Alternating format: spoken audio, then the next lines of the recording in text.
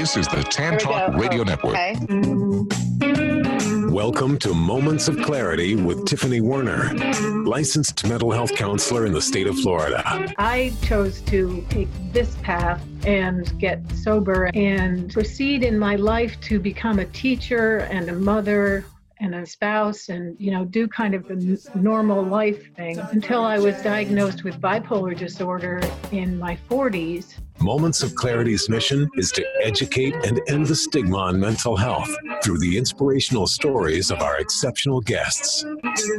You can join in the show by calling Tiffany toll-free at 866-826-1340 or on Facebook and Twitter at MOC with Tiffany. Now, here's Tiffany Werner. Hi, everyone, and thanks for tuning in. My name is Tiffany Werner. I am a licensed mental health counselor, and I'm your host. And welcome, everyone. It's Thursday, and I love Thursdays and Fridays. We're live on air with WTAN. And before I introduce my guest, I want to say hi to Ed behind the glass at the studio. And a happy Thursday to you. What you got going on back there? Where are you in Dubai? I'm in Tampa Bay.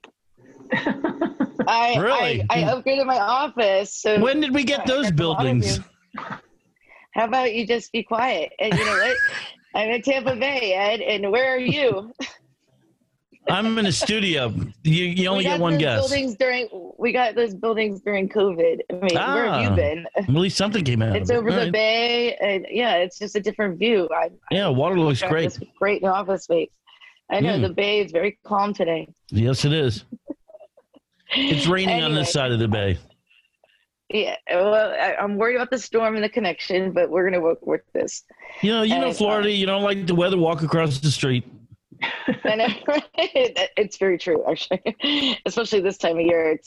It's kind of cool because it's showers and it's like just downpours for a second and the pool clears out and everyone leaves. And then us Floridians that are native, like we just go, okay, now it's time to go out, and everyone's gone, and we got the social distancing going on, and it's great. So it's right when it starts to rain is when we put our suits on. We're like, yay!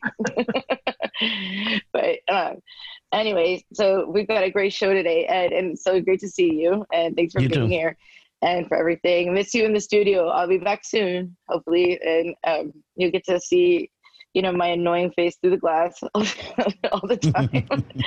I do miss seeing you in person. I miss seeing a lot of people in person, but just playing it safe, Yeah, but I understand. My guest today is a wonderful author, and she started writing books in 2015 and has overcome so much that's inspired her to write books. And she's an author, a poet, blogger, screenwriter, coach, and lives in North Carolina. And I've got her wonderful book, How to Remodel a Life, A Guide to Living Well with Alcoholism and Bipolar Disorder. And we're going to talk more about this book as well as your others. I want to welcome Hope Anderson. Hi, Hope. So grateful to have you here. Well, I've been looking forward to this, so I'm glad we finally got together. That's great. Yes, we did have to reschedule due to some COVID stuff, but we're finally together. Yeah. Reunited. It feels so good. So let's start in the beginning where your moment of clarity was, what you've been through. Obviously living with alcoholism and bipolar hasn't been easy. So let's start from the beginning and how your moment of clarity came. Initially, when you said to me, this is the question I'm going to ask you, you asked me about when I started writing, like when I became a writer. And I became a writer when I was a little girl. I wrote poems and short stories and had some of them published when I was in my teens and 20s. And at that time, in my teens and 20s, my alcoholism took off. And by the time I was 24, I was such a desperate alcoholic that it was either keep writing or get help for my alcoholism. I couldn't write and not drink. And wow, it's usually the opposite for most people. Yeah. Well, I mean, when people start drinking, they can't write. Well, I think a lot of what people, did I write? A lot of the guys I hang around with were bad drinkers, and they, that was their inspiration, was their alcohol. So anyway, I chose to take this path and get sober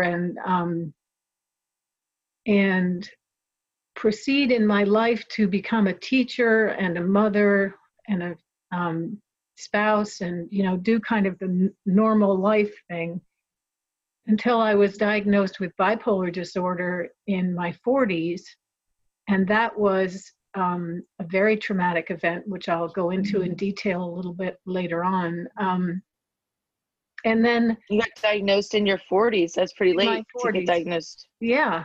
So usually the onset is in early 20s. Yeah. And I think I had bipolar disorder in my 20s. In fact, even in my teens, but nobody saw it. Nobody noted. Right. I was not given the diagnosis. So you weren't told what it was. You just had the symptoms and didn't know what it was. No. How did it feel when you finally got diagnosed and found out what it was and be able to? What a relief. It must have been a relief. Right. A lot of people are afraid to get that label, and it's not the label that defines us, but when we can actually, identify the symptoms, the actions, and find a way to remedy them and to. That's right. To help them heal. Yes, completely, is what really matters. Yeah. So, but because of that manic breakdown that I'd had that was so devastating, I was sober and I was treating my manic depression, but I lived in a state of guilt, remorse, and fear for the next 20 years. And I was really living not a happy, joyous, and free life. It was a difficult life. I didn't know how to really be happy. And so then, and this is going to sound strange, but my husband got liver cancer, and this was my moment of clarity. He almost died. In fact, the Mayo Clinic in Jacksonville told him he only had 3 months to live. And, we went home from Jacksonville and played pretty good jokes on the stereo in the car. And then we got very quiet the next day and kind of each communed with our own higher power. And we came to accept that Tom was going to die. But what that meant for me was, what am I going to do with my life? I've been doing nothing but I've been doing everything for everybody else all these years. What's going to happen when the kids are gone, when he's gone? I'm not teaching anymore. I didn't know. So emptiness syndrome or something. Empty life. When your husband had liver problems, you said that, right? Was that from alcoholism as well? Yes, he had cirrhosis of the liver, but he's been sober a long time. Yeah. Oh, so he made it through it. Not many people do. Yeah. He made it through the liver transplant, which was amazing. It was a total miracle. And, and now he's in better health than he's ever been. He's a certified personal trainer. He exercises all the time, eats all the right food, does everything right, has a perfect routine, and he drives me crazy. But anyway, that's all right. So anyway, because he puts me to shame sometimes. But anyway, I hate organized people. Yeah. That was my moment of clarity. They put me to shame too.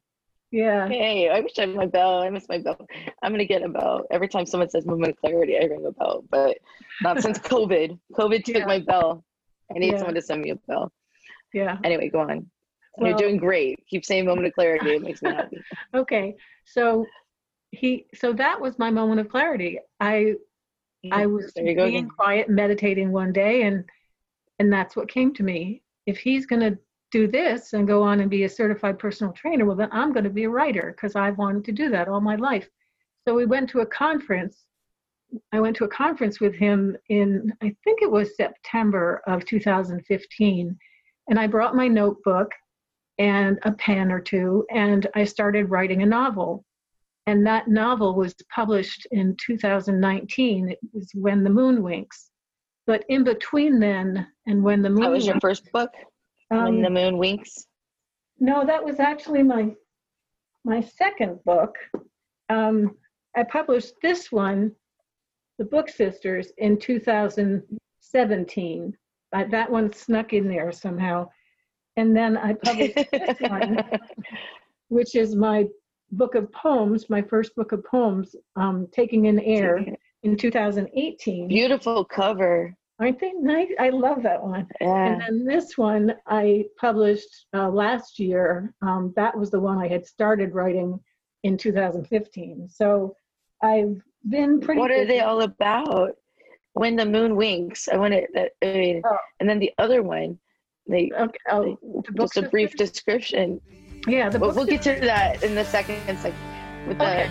We'll get to your books in the second segment. I'd like to give a shout out to musician songwriter Don Lawson, who both produced and performed all the vocals and instruments on my Moments of Clarity theme song. Now it clicks, moments of clarity. Now I hear moments of clarity. Now I get it, moments of clarity. To yourself be kind, it will please your mind. Hi, this is Tiffany Warner, your host of Moments of Clarity. Living with a mental health disorder is not easy. If you or someone you know are struggling with this, please know it's so important to seek treatment, and I'm here to help. Please visit the website at momentsofclaritywithtiffany.com to view blog posts and resources on this site to help educate and inspire you to take action, because there's no shame in seeking help for mental health. While you're there, please take a few seconds to sign up for my email list. You'll get some extremely valuable educational and entertaining content that can be sent right to your inbox each week. Plus, you'll also get instant and free access to my guide on managing your anxiety. You can also follow me on Twitter at MOC with Tiffany and at Facebook at Tiffany Warner. And once again, the website is momentsofclaritywithtiffany.com. Thank you so much for your support and for listening to your show, because change can only come when we stand together as one. We are back to Moments of Clarity with Tiffany Warner.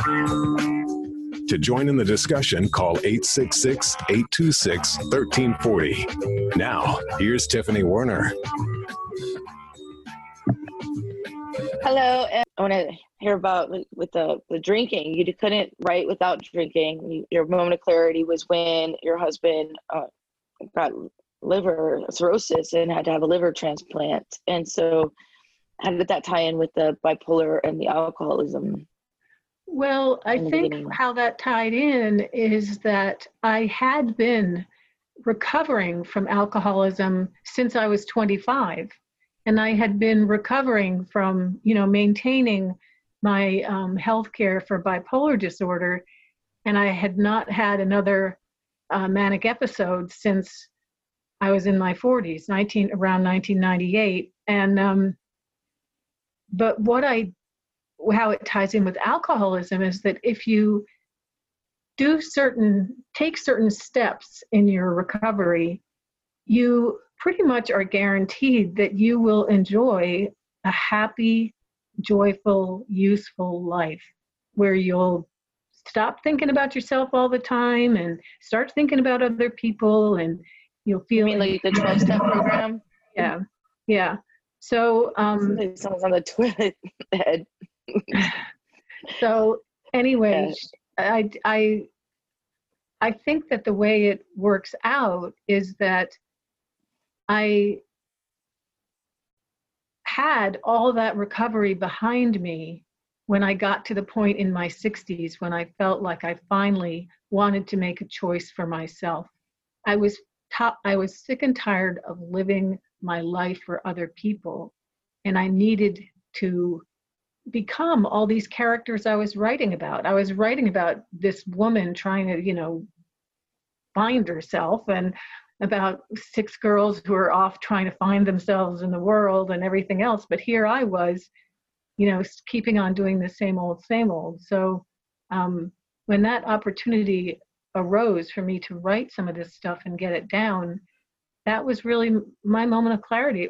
It was less about writing the books than it was more about exploring what was inside me and what I needed to get out of me. And, it was just so therapeutic. It was. It is so therapeutic. Yeah. And my poems are very therapeutic too. They're kind of fun. So. Oh yeah, I would like to hear some excerpts too as well. Yeah. And also talk a little bit more about give me 1 second. We have some comments on Facebook Live here. Someone said, my mom got diagnosed with bipolar when she was over 50. And so that's got to be pretty frustrating to not know what's going on with you, like when you have symptoms. And also, another question is, I'm curious to Sharon LaFlamme. I'm curious if identifying as quote unquote bipolar diagnosis continues to mentally pigeonhole your belief about yourself. No, it really doesn't, because I think thank you guys for posting questions. If you're taking care of your bipolar disorder, if you're taking your medication the way it has been prescribed to you, and you're doing that consistently, and you're not, backing down on it when you think you're okay, it's very important to keep on taking that medicine no matter what, and to be very honest with your doctor if you're starting to feel different. I think one of the most important things I ever did was to become transparent to all the people around me, and to just say, this is what's going on. And even that's hard, because I still got, defects where that goes. But I think the hardest thing about being bipolar is the effect that I think it must have had on my children, because they were young. Not knowing why mom was up and happy and then down and depressed. And, it was like, I think I was a pretty good mom because they've come out very well, but that's definitely something. And I think it's been wearing on my husband to not, he's kind of a stable lumberjack kind of guy. And I think he's sometimes this flighty woman he's living with drives him to distraction. So, but yeah. It's funny that, and I'm going to do this and we have to take a break. But when I say funny, we're all something. And that's what the whole point of this show is, to end the stigma on mental health. I live with high blood pressure, hypertension. I've had it since I was 25. It runs in my family. I have to take blood pressure medicine twice a day. I have anxiety. I have to take anxiety medicine, as needed daily. ADHD. So that'd be back in the day. I could have probably reached my full potential if back in the day mental health was taken more seriously. In school, until I found my passion. When I'm studying with my master's degree into psychology, something I'm really into, I am a sponge. I don't need to study, kind of like kids with video games. But when it was boring, like math for me and physics or trigonometry, it was like I could not retain it at all. With the symptoms, how you're saying, if it's pigeonholing, we are all something. But with health conditions, our brain, I feel, is the most important organ we have. Without the brain, my worst nightmare is to end up with Alzheimer's or not be able to remember things. Our brain is the most important. Why not treat it most importantly? And there's nothing wrong. A lot of us have diabetes, high blood pressure, any physical ailment, you think about it. And we treat that without shame. But then someone says, okay, well, I have bipolar, or I live with bipolar, or I have symptoms of OCD, or I have symptoms of this, and then there's shame and stigma attached to it. It needs to be fixed, because there's nobody that doesn't have anything. And the people that say they don't have anything scare me the most, because those are the severe narcissist or sociopath. Everyone has something. Even in the diagnostic for mental health, there's a phase of life problem. Like, who hasn't been through a change? Right now, everyone's going through something with COVID and the pandemic. We're all adjusting to something, and those are in there. So but to identify ourselves as such and label ourselves as such, and fear seeking help is just going to limit our potential in life on reaching our full potential, reaching our relationships, damaging our families. Suicide rates go up, relationships go down, we lose friends, things like that. And it doesn't have to happen. And so I admire what you just said. Everything you just said was so on key. I would ring the bell at so much. Well, like that you said you were relieved to get that, and like to be able to go back and be the mom you want to be, because you can stabilize your moods and not go through that. Yeah, and I think what you just said about, asking for help in my book, How to Remodel a Life, one of the first tools in the toolkits at the end of that very first chapter is ask for help, because I think, as alcoholics, and we tell ourselves we don't have a disease that we do have because it's a disease of denial. With bipolar disorder, some of it feels so good because those manias are kind of fun sometimes, but the depression is. I know a lot of people. So a lot of people like the manic because it gives them energy, it makes them creative and everything, but the reverse side is dangerous. Right. And we need to stabilize that. Hope, hold on one second. It's time for our first break. Okay. We need to pay a tribute to our sponsors, and I want to welcome callers to call in. We'll be back with Moments of Clarity in just a moment. Please stay tuned. Have you struggled in finding the answers? Forever Forward Financial can help. We need to change our mindset about how we view money. From one of scarcity, there's just not enough, I'll never get my piece of the pie, to one of abundance, that if I learn how money works, if I learn how to make more, save more, grow more, protect it all, it's a pretty big piece of pie for all of us. That's what we're trying to help people do here at Forever Forward Financial. Learn that our mindset about our money should be one of abundance, not scarcity, if we're willing to learn the rules and reap what we sow. Please give us a call today. The number, 727-422-7761. 727-422-7761.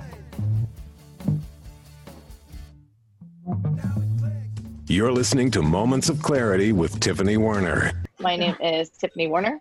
I am a licensed mental health counselor, and I'm your host. And we're talking about alcoholism, living with bipolar, and the benefits, and how serious, how it's okay to not be okay, and seeking help is very, very important. But as well, I want to welcome callers to call in. My guest today is an author of several books, wrote so many wonderful things, and helps others with tools and with things that have helped her along the way, where she had so many moments of clarity. And I love how many times you've said that too. And I want to welcome back to Moments of Clarity, Hope Anderson. Hello, Hope. And welcome back. 866-826-1340. And so anyway, where we were leaving off is how hope is out there. No pun intended, Hope. Hope is out there. Hope Anderson's out there, but hope is out there. Yeah. Yeah. Well, I actually kind of put that in the book there at the end, that because my name does get punned on a lot of times. I am somebody who subscribes to the notion of possibilitarianism, that if you just take proactive and active steps, little baby steps along the way and set yourself up in the beginning of routine that works for you and isn't overwhelming, that you're going to drop after a week or something like that. But you just kind of let yourself enjoy your life. Life is out there to be enjoyed, and there's a lot of enjoyable things so to true. do. That is so true. So one of the chapters is about play and about playing and the importance of playing and being, not in touch with your inner child. But just going out there and writing in chalk on the sidewalks, or skip roping, or riding a bike, doing anything that's going to make you feel just a little bit connected with who you were before all the stuff happened in your life. Do you jump rope still? I do sometimes. I don't know that I can. I don't know that I would have the coordination so much. I used to be really good at it in Foursquare, and I used to be a gymnast, and you think that there's like some things that don't leave you, like riding a bike or something. And I tried to do a back handspring, and it did not work well for me. I still have a gash in my leg from hitting the dresser. But it used to be so natural for me. Like, no, you need to keep stretching and keep practicing. That goes away if you don't keep up with it. Just word to the wise. Yeah. After you hit 35, 40, don't do that anymore unless you're a trainer. Take yoga. Take yoga. Stay away from trying to think that you can still do the things that you used to be able to do, But I mean, I didn't fall on my head, but I definitely didn't land well. Silly. Anyway, that's off the topic. But there are some things that we learn in childhood that we can take with us that are strengthened, that we don't lose, such as our education, our sense of security, our self-esteem, our confidence, and our ability to believe in ourselves. And that's built since childhood. And sometimes if it's not with childhood, it grows as an adult. And I think that you started writing in 2015. And we have a comment from Karen Badia. Karen says, bipolar in itself is extremely difficult to live with, but when you have other issues such as addiction or other mental health issues, it amplifies bipolar to even a bigger extreme. Yeah. And I mean, well, of course, I mean, that would be a dual diagnosis. It's like right. A whammy. So what that, one of my children is a doctor, and she talks to me frequently about the dual morbidity of alcoholism and bipolar disorder, that very frequently people get and are diagnosed with bipolar disorder before they become alcoholics. But, in my case, I became an alcoholic, or I registered myself. I acknowledged myself as an alcoholic because nobody would listen to me about my behavior. I don't know. I have 5 sisters. I don't know what they thought of me. I know I was probably a pain in the butt to live with. I just think sometimes, and I think that's partly why I had to write this book, in ways to make amends to them, to let them know that I am so, so sorry for all the stuff I put them through. I can't imagine. Like what are some of the things that you feel like you put them through? Well, I stole from them. I stole things from them. One time I ripped my sister's doll's head off, her favorite doll. Who doesn't do that? Yeah, who doesn't do that? All the older brothers do. I don't know. Yeah. I basically stole my father from them because I really clung to him in every way, and I just didn't leave him any time to give them attention. And I just don't think I was so self-centered and so isolated from them. They told me I was adopted, and I believed them because I was the only blonde in a family of brunettes, and I didn't feel like I belonged. But that's part of alcoholism. You don't feel like you belong. You just feel isolated, and you don't have anyone that you relate to. So I didn't feel like I related to my sisters, and I blamed them for things, and that's been something that's been a defect I've definitely had to work with, is blaming people for what really is my responsibility. Shifting blame and focus. Also, if you weren't diagnosed properly, you might have been self-medicating, because alcohol, for some reason, people tend to go towards when they're depressed. Yeah. And if you weren't manic, if you had bipolar 2, I guess, if you were more depressed than manic at the time, I don't know what you. I'm bipolar. Yeah, I'm bipolar. More manic than. More manic than I would when depressed. I was in my manic phase. I would. Here's some things I did when I was manic. One thing I did was I ran the Boston Marathon without qualifying, and I ran it in 3 hours and 27 minutes, which, if you know anything, that's like really fast. Right, I'm jealous. Training to do that, and then I got in a car accident. Oh, but it was going to be the year that got bombed, so everything happens for a reason. Either. But yeah, I made it past half a marathon. But yeah, definitely not in 3 hours would it ever happen. That's you're like the road runner. Beep beep. Yeah, beep beep. So then another thing I did when I was manic was I put on this festival at my high school. I single-handedly, literally, except with the help of one art teacher who helped me silk screen t-shirts. I put on this festival with cooks and gymnasts and dancers and musicians and artists and every kind of entertainment that you could think of that we had in the school. And I brought it all together on May Day.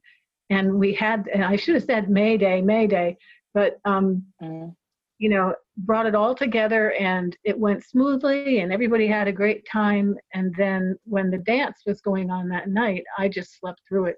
I didn't take part. You put it on, and then you just slept through it. Crashed. And another thing I did when I was manic was somebody dared me to walk around the whole of Block Island in Rhode Island one day. It's a 25-mile hike around the island, and you have to swim a channel at the end. And I did that just to prove that I could. And I was always doing that kind of stuff. If somebody told me I couldn't do it, I would jump on it, because you don't tell me I can't do something. I believe I can do I love it. That's not just mania. That's awesome. Hold on one second, Hope. We have a caller. We have caller Sarah. Yeah. Hi, Sarah. Thanks for calling in. Welcome to Moments Clarity. Sarah. Welcome to Moments Clarity. Maybe we have to unmute Ed.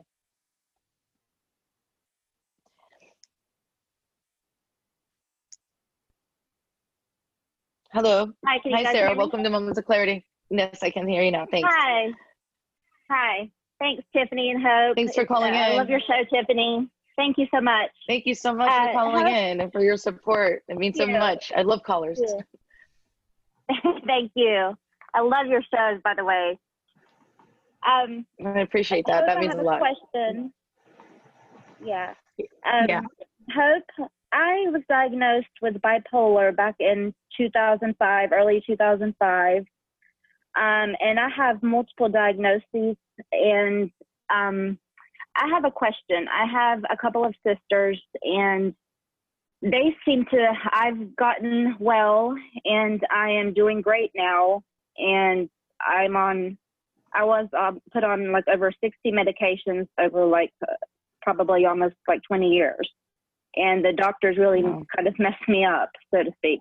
So, but then now I'm just on just a couple of medications, and I'm doing fantastic. So my sisters kind of see me as still the sick one. I'm the youngest. I'm 43. So they still see me as the sick one and don't want to, because they don't live with me. You know what I mean? Yeah. So, and I live with my mom right now and kind of helping her. And I am on disability, and I'm trying to get my life together, and I'm doing fantastic. And I found someone that is helping me reach my goals and that believed in me. And I'm working really hard, and my sisters just somehow don't really want to see that. My mom sees it, other people see it, everyone else sees it, but they just somehow don't want to see that. And they're just kind of stopping me from it. So have you had that similar experience with family members? Absolutely. And how have you dealt with it? Okay. I don't know how to like repair the relationships at this point, because it's really difficult for me. Well, there are so many things that I say in my book, How to Remodel a Life, about dealing with this situation. I have 5 sisters, and I am on good terms, I'd say, with one of them. Okay terms with 2 of them, and 2 of them won't speak to me, but they all still look at me as though I'm the crazy one. And right. Are you the youngest? No, I'm not the youngest. I'm the 4th. And I also have to say that at times my husband carries that scythe over my head that I'm the crazy one. Look at your husband does too. Yeah. And, that's a whole nother show. The way that I deal with it is, first of all, I take to heart the saying that what other people think of you is none of your business. That you have your own recovery, and you have to keep on a true path going toward your true north, and doing the things that come to you through whatever it comes to you, some kind of inspiration, some kind of message that you're getting from the universe that this is the way you should be going. So here you heard somebody on a talk show today, and maybe you'll get my book and read it and you'll get something out of it. It's like instances like that. But I think one of the things about trusting ourselves is we have to become trustworthy.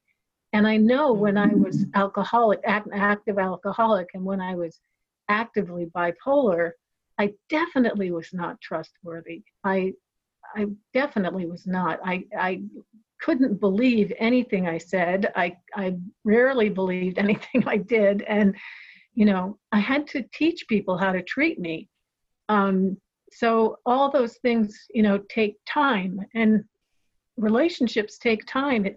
It has taken for me years of sending note cards and birthday cards and Christmas cards and presents and reaching out every once in a while, and just keeping the door open on my side. And that kind of has really helped me, and not holding it against them that they feel that way. From who knows how my actions affected them. When I was writing this book, I had one sister tell me that I ruined her life. And, I know that can't be possible. I can't ruin somebody else's life. Is that the one you ripped the doll's head off? Yeah. You ruined her life because you ruined her barbaric. But we're going to have to let you go. It's time for our second break, but I was kind of just kidding there. But there's no way that a sibling could have ruined the life. That's a little extreme. But yes, I'm glad you ripped the doll's head off now. Just say it, for putting that on you. That's horrible. But everyone's responsible for their own actions, and if they're going to hold that unforgiveness and that resentment, that's going to be on them. And it's a hard emotional bag to carry, and it's a shame. But Sarah, thank you so much for calling in. And we do have another caller on the line. We have caller Brian, but it's time for our next break, and then we get back to the caller in just a moment. But we're going to go for our break, and you guys are welcome to call in, and we'll be back with Moments of Clarity in just a few minutes. Please stay tuned. We will return to Moments of Clarity with Tiffany Warner after these messages.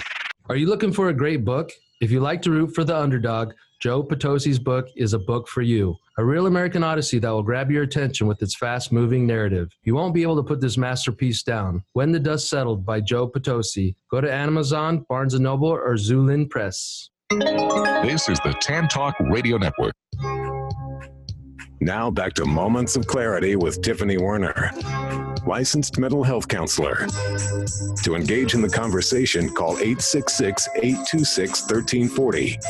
Here's Tiffany. Hi, Hey everyone, and thank you so much for tuning in. This is Moments of Clarity. My name is Tiffany Warner. I'm a licensed mental health counselor, and I'm your host.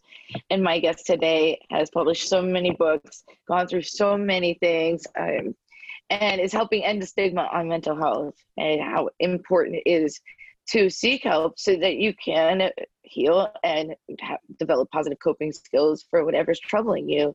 And her latest book is called How to Remodel a Life and a Guide to Living Well with Alcoholism and Bipolar Disorder. And welcome back, Hope Anderson. Thanks. And what a pleasure it is to speak with you. Before we went to the break, we had a caller, Ryan, and I'd like to get to him. Ryan, thank you so much for calling in. Welcome to Moments of Clarity. Thank you very much. I apologize if I've got some background noise. Can you hear me okay? Yeah, you sound great. You sound so, there's no background noise. Okay. Thank you so much for calling in. Appreciate it. Well, I'm connected with the show, as people know, and Hope, you mentioned earlier that, we got rescheduled, and Tiffany mentioned that it was kind of a COVID thing, and you kind of covered for me, Hope, when you were talking to, I believe it was Sarah that was on the line earlier. But I actually went through a very dangerous manic psychotic episode just very recently, which ultimately ended me up in the hospital. I ended up poisoning myself, not knowing that I was doing that. And I've had some pretty major episodes in the past. And the thing that always comes home to roost for me the most, and you've already touched on it a bit, but I wanted to get a little bit more in depth about dealing with the shame involved in what you've done. Because I know that in what I have done, and because my mind takes a vacation and I go crazy, other people are impacted by what I have done. And other people had to, in this particular instance, a whole bunch of people had to come together to communicate about me because I couldn't communicate for myself in order to advocate for me in the hospital and in order to keep me alive. And so I really feel just this incredible sense of this burden of how will I ever repay those people that were there for me when my mind went on the blink. Oh my God. Oh my gosh, Ryan. Excuse me, but I was one of those people, Ryan, it's because you're worth it. It's because you're worth it. And you don't need to repay anybody for being there for you. That's what people do that love each other. And it's tear-jerking to think someone would think that. If I was going through something like that, I would hope you'd be there for me as well, because I was just one of those people. I mean, Ryan's so amazing. He had a plethora of people. But go on. I was very humbled by the number of people that stepped up to make sure that I was okay. And as a matter of fact, Tiffany she didn't do the show so that she could FaceTime ride with me in the ambulance to the hospital. So, Hope, I called him and he's like, "Are you okay?" And I go, "It's showtime." And he's like, "Oh my gosh, I'm so sorry. I'm letting you down." Meanwhile, he's in the ambulance, in the back of the ambulance on oxygen. And I just rescheduled the show. The guest wasn't very happy about it. That's how you got rescheduled. All of these things kind of. But I wasn't going to tell anyone that. But look at how transparency. An impact. Yeah, we're just happy that you're okay. And you had a virus. It wasn't you going crazy, though. But yes, you do live with bipolar. Most of my best friends all live with bipolar. I have ADHD, and ever since high school, they're the ones that are like, "Let's do Atkins." And all of a sudden, I'm eating meat and avoiding whatever. And then, oh, now we're vegetarians, or let's rearrange our hair. Let's do this. And I'm trying to keep up. And later on, we find out that she's bipolar. And I'm like, trying to keep up all the time. But I find sometimes for me, having ADHD, repetition and ordinary, what you would want to call kind of typical, normal, average. I don't know. They bore me. I like interesting. I like different. I like impulsive, and risk takers too. Definitely, the bipolar definitely makes people interesting, and yes, that's Hope, sure. I should probably read your books. Yeah. I only got to know you a very brief period before I went into the hospital, and I had no idea who I was for about 3 weeks. And it was really dangerous, but you were talking earlier about the shame that you've had and how you send gifts and things like that, and I just wonder, what is your best advice for those of us that are coming out of this feeling like, and everyone says the same thing as Tiffany, oh my God, we would be there for you in a heartbeat because we know you would be there for us. And I would, to the best of my ability. I'm not sure I believe that. I'm not sure I believe that. At least that has not been my experience. When I had my full-blown manic episode in which I ended up having an affair with a chaplain counselor who was counseling me, and oh wow, that's a crime. Who just happened not on to your be, part. Yeah, well, whatever. That's a crime on their part. But anyway, no. It happened, and it devastated my husband. It totally, of course, that's totally devastated him. Totally broke apart our world. My community of support in New Jersey, where we lived at the time, basically everybody shunned me.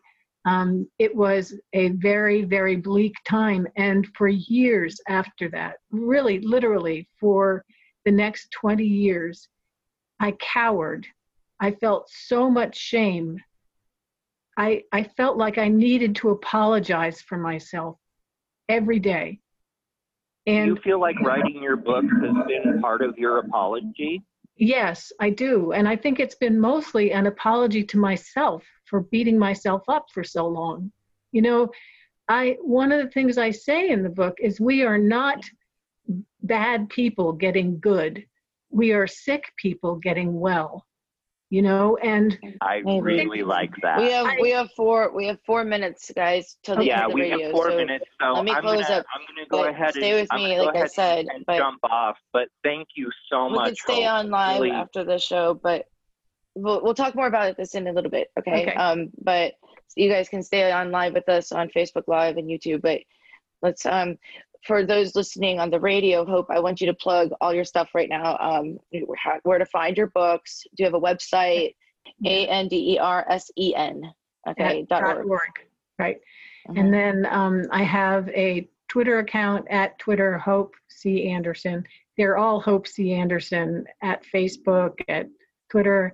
I have a Hope Anderson author page for Facebook where I keep my author stuff all updated, but my website pretty much has stuff on it that, anyway, if I keep up to it, we'll have events and things like that should be posted on it.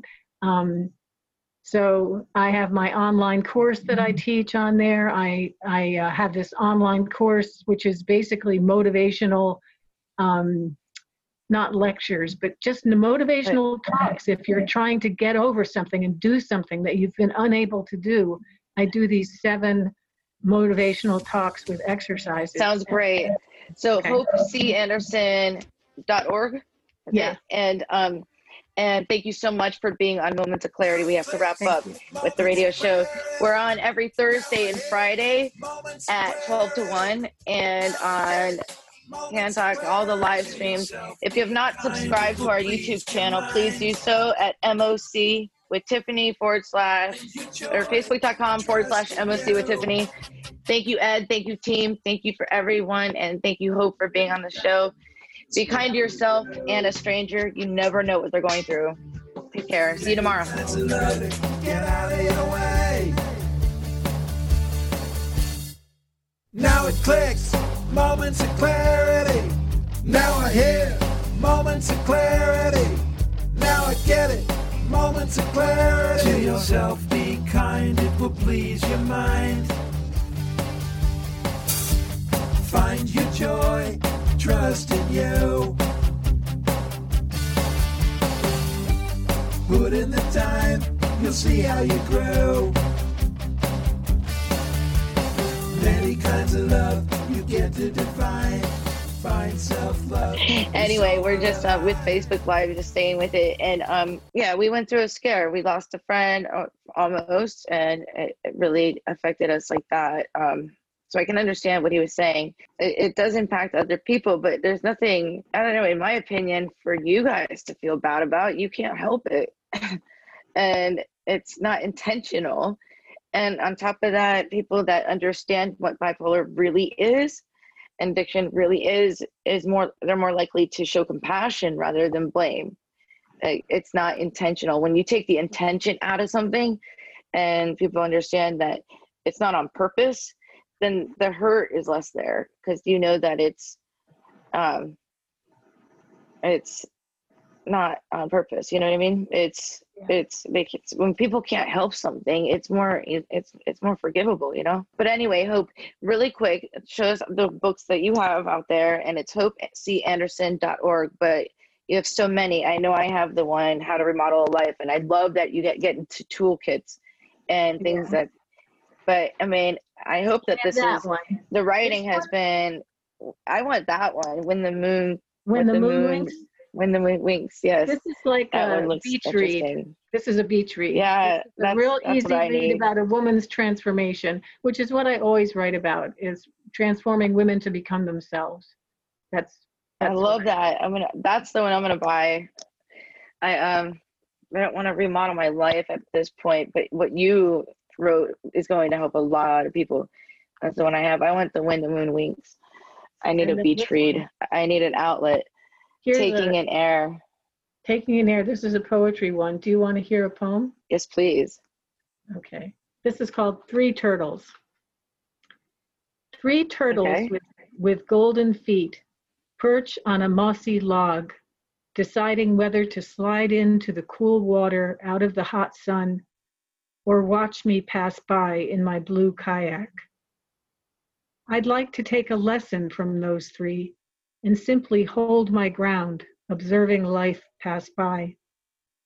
No need to leap into the depths or hide my head under a pillow. It's only life after all, one miracle after another. Who would have thought that a woman like me could float in a pencil-thin boat on top of a sea of clouds? This late date, life would take such a turn. That's beautiful. So I want to close on that too with the poem, but I want to say one more thing that struck me during this interview. You blame yourself and you hurt your husband by going to counseling with a chaplain at a church who should have known better when you were in a vulnerable state. And regardless on what you did, that man needs to go to jail. Just saying. It is not even just the chaplain part, but the counselor part. It's against our code. We're not allowed to do that. It's illegal. We are not. It's kind of like a teacher with the child. You're not allowed to date your students. You're not allowed to date your clients. You're definitely not allowed to sleep with them. And I think it goes against church code too. It's wrong on so many levels. And you've been punishing yourself for that when you went for help, and you trusted this person and they took advantage of it. And that is wrong on so many levels. I'd like to talk to you more after another time about it, but I hope that justice was taken, because that guy should not be practicing anything of the sort. Kicked out of the church, kicked out of counseling, and that struck a chord with me, a nerve, because, and then it almost broke up a family. You blamed yourself. But when I know that when people are going through episodes of depression or mania or anything, They're very vulnerable. They're very not thinking themselves, very impulsive, and any therapist type person, especially of the church, but I mean, not especially the church, just any therapy type person, when someone comes for help,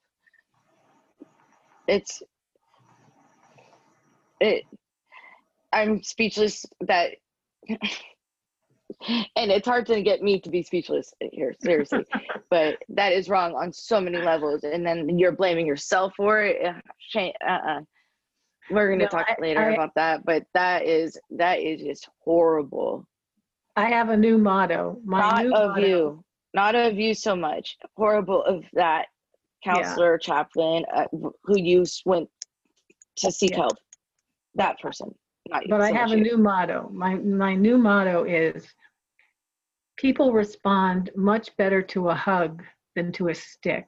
And so I stopped beating myself up on the back with that stick of shame and guilt and everything else, and started loving myself instead. And I've learned how to love myself the way I am, warts and all, bipolar and all.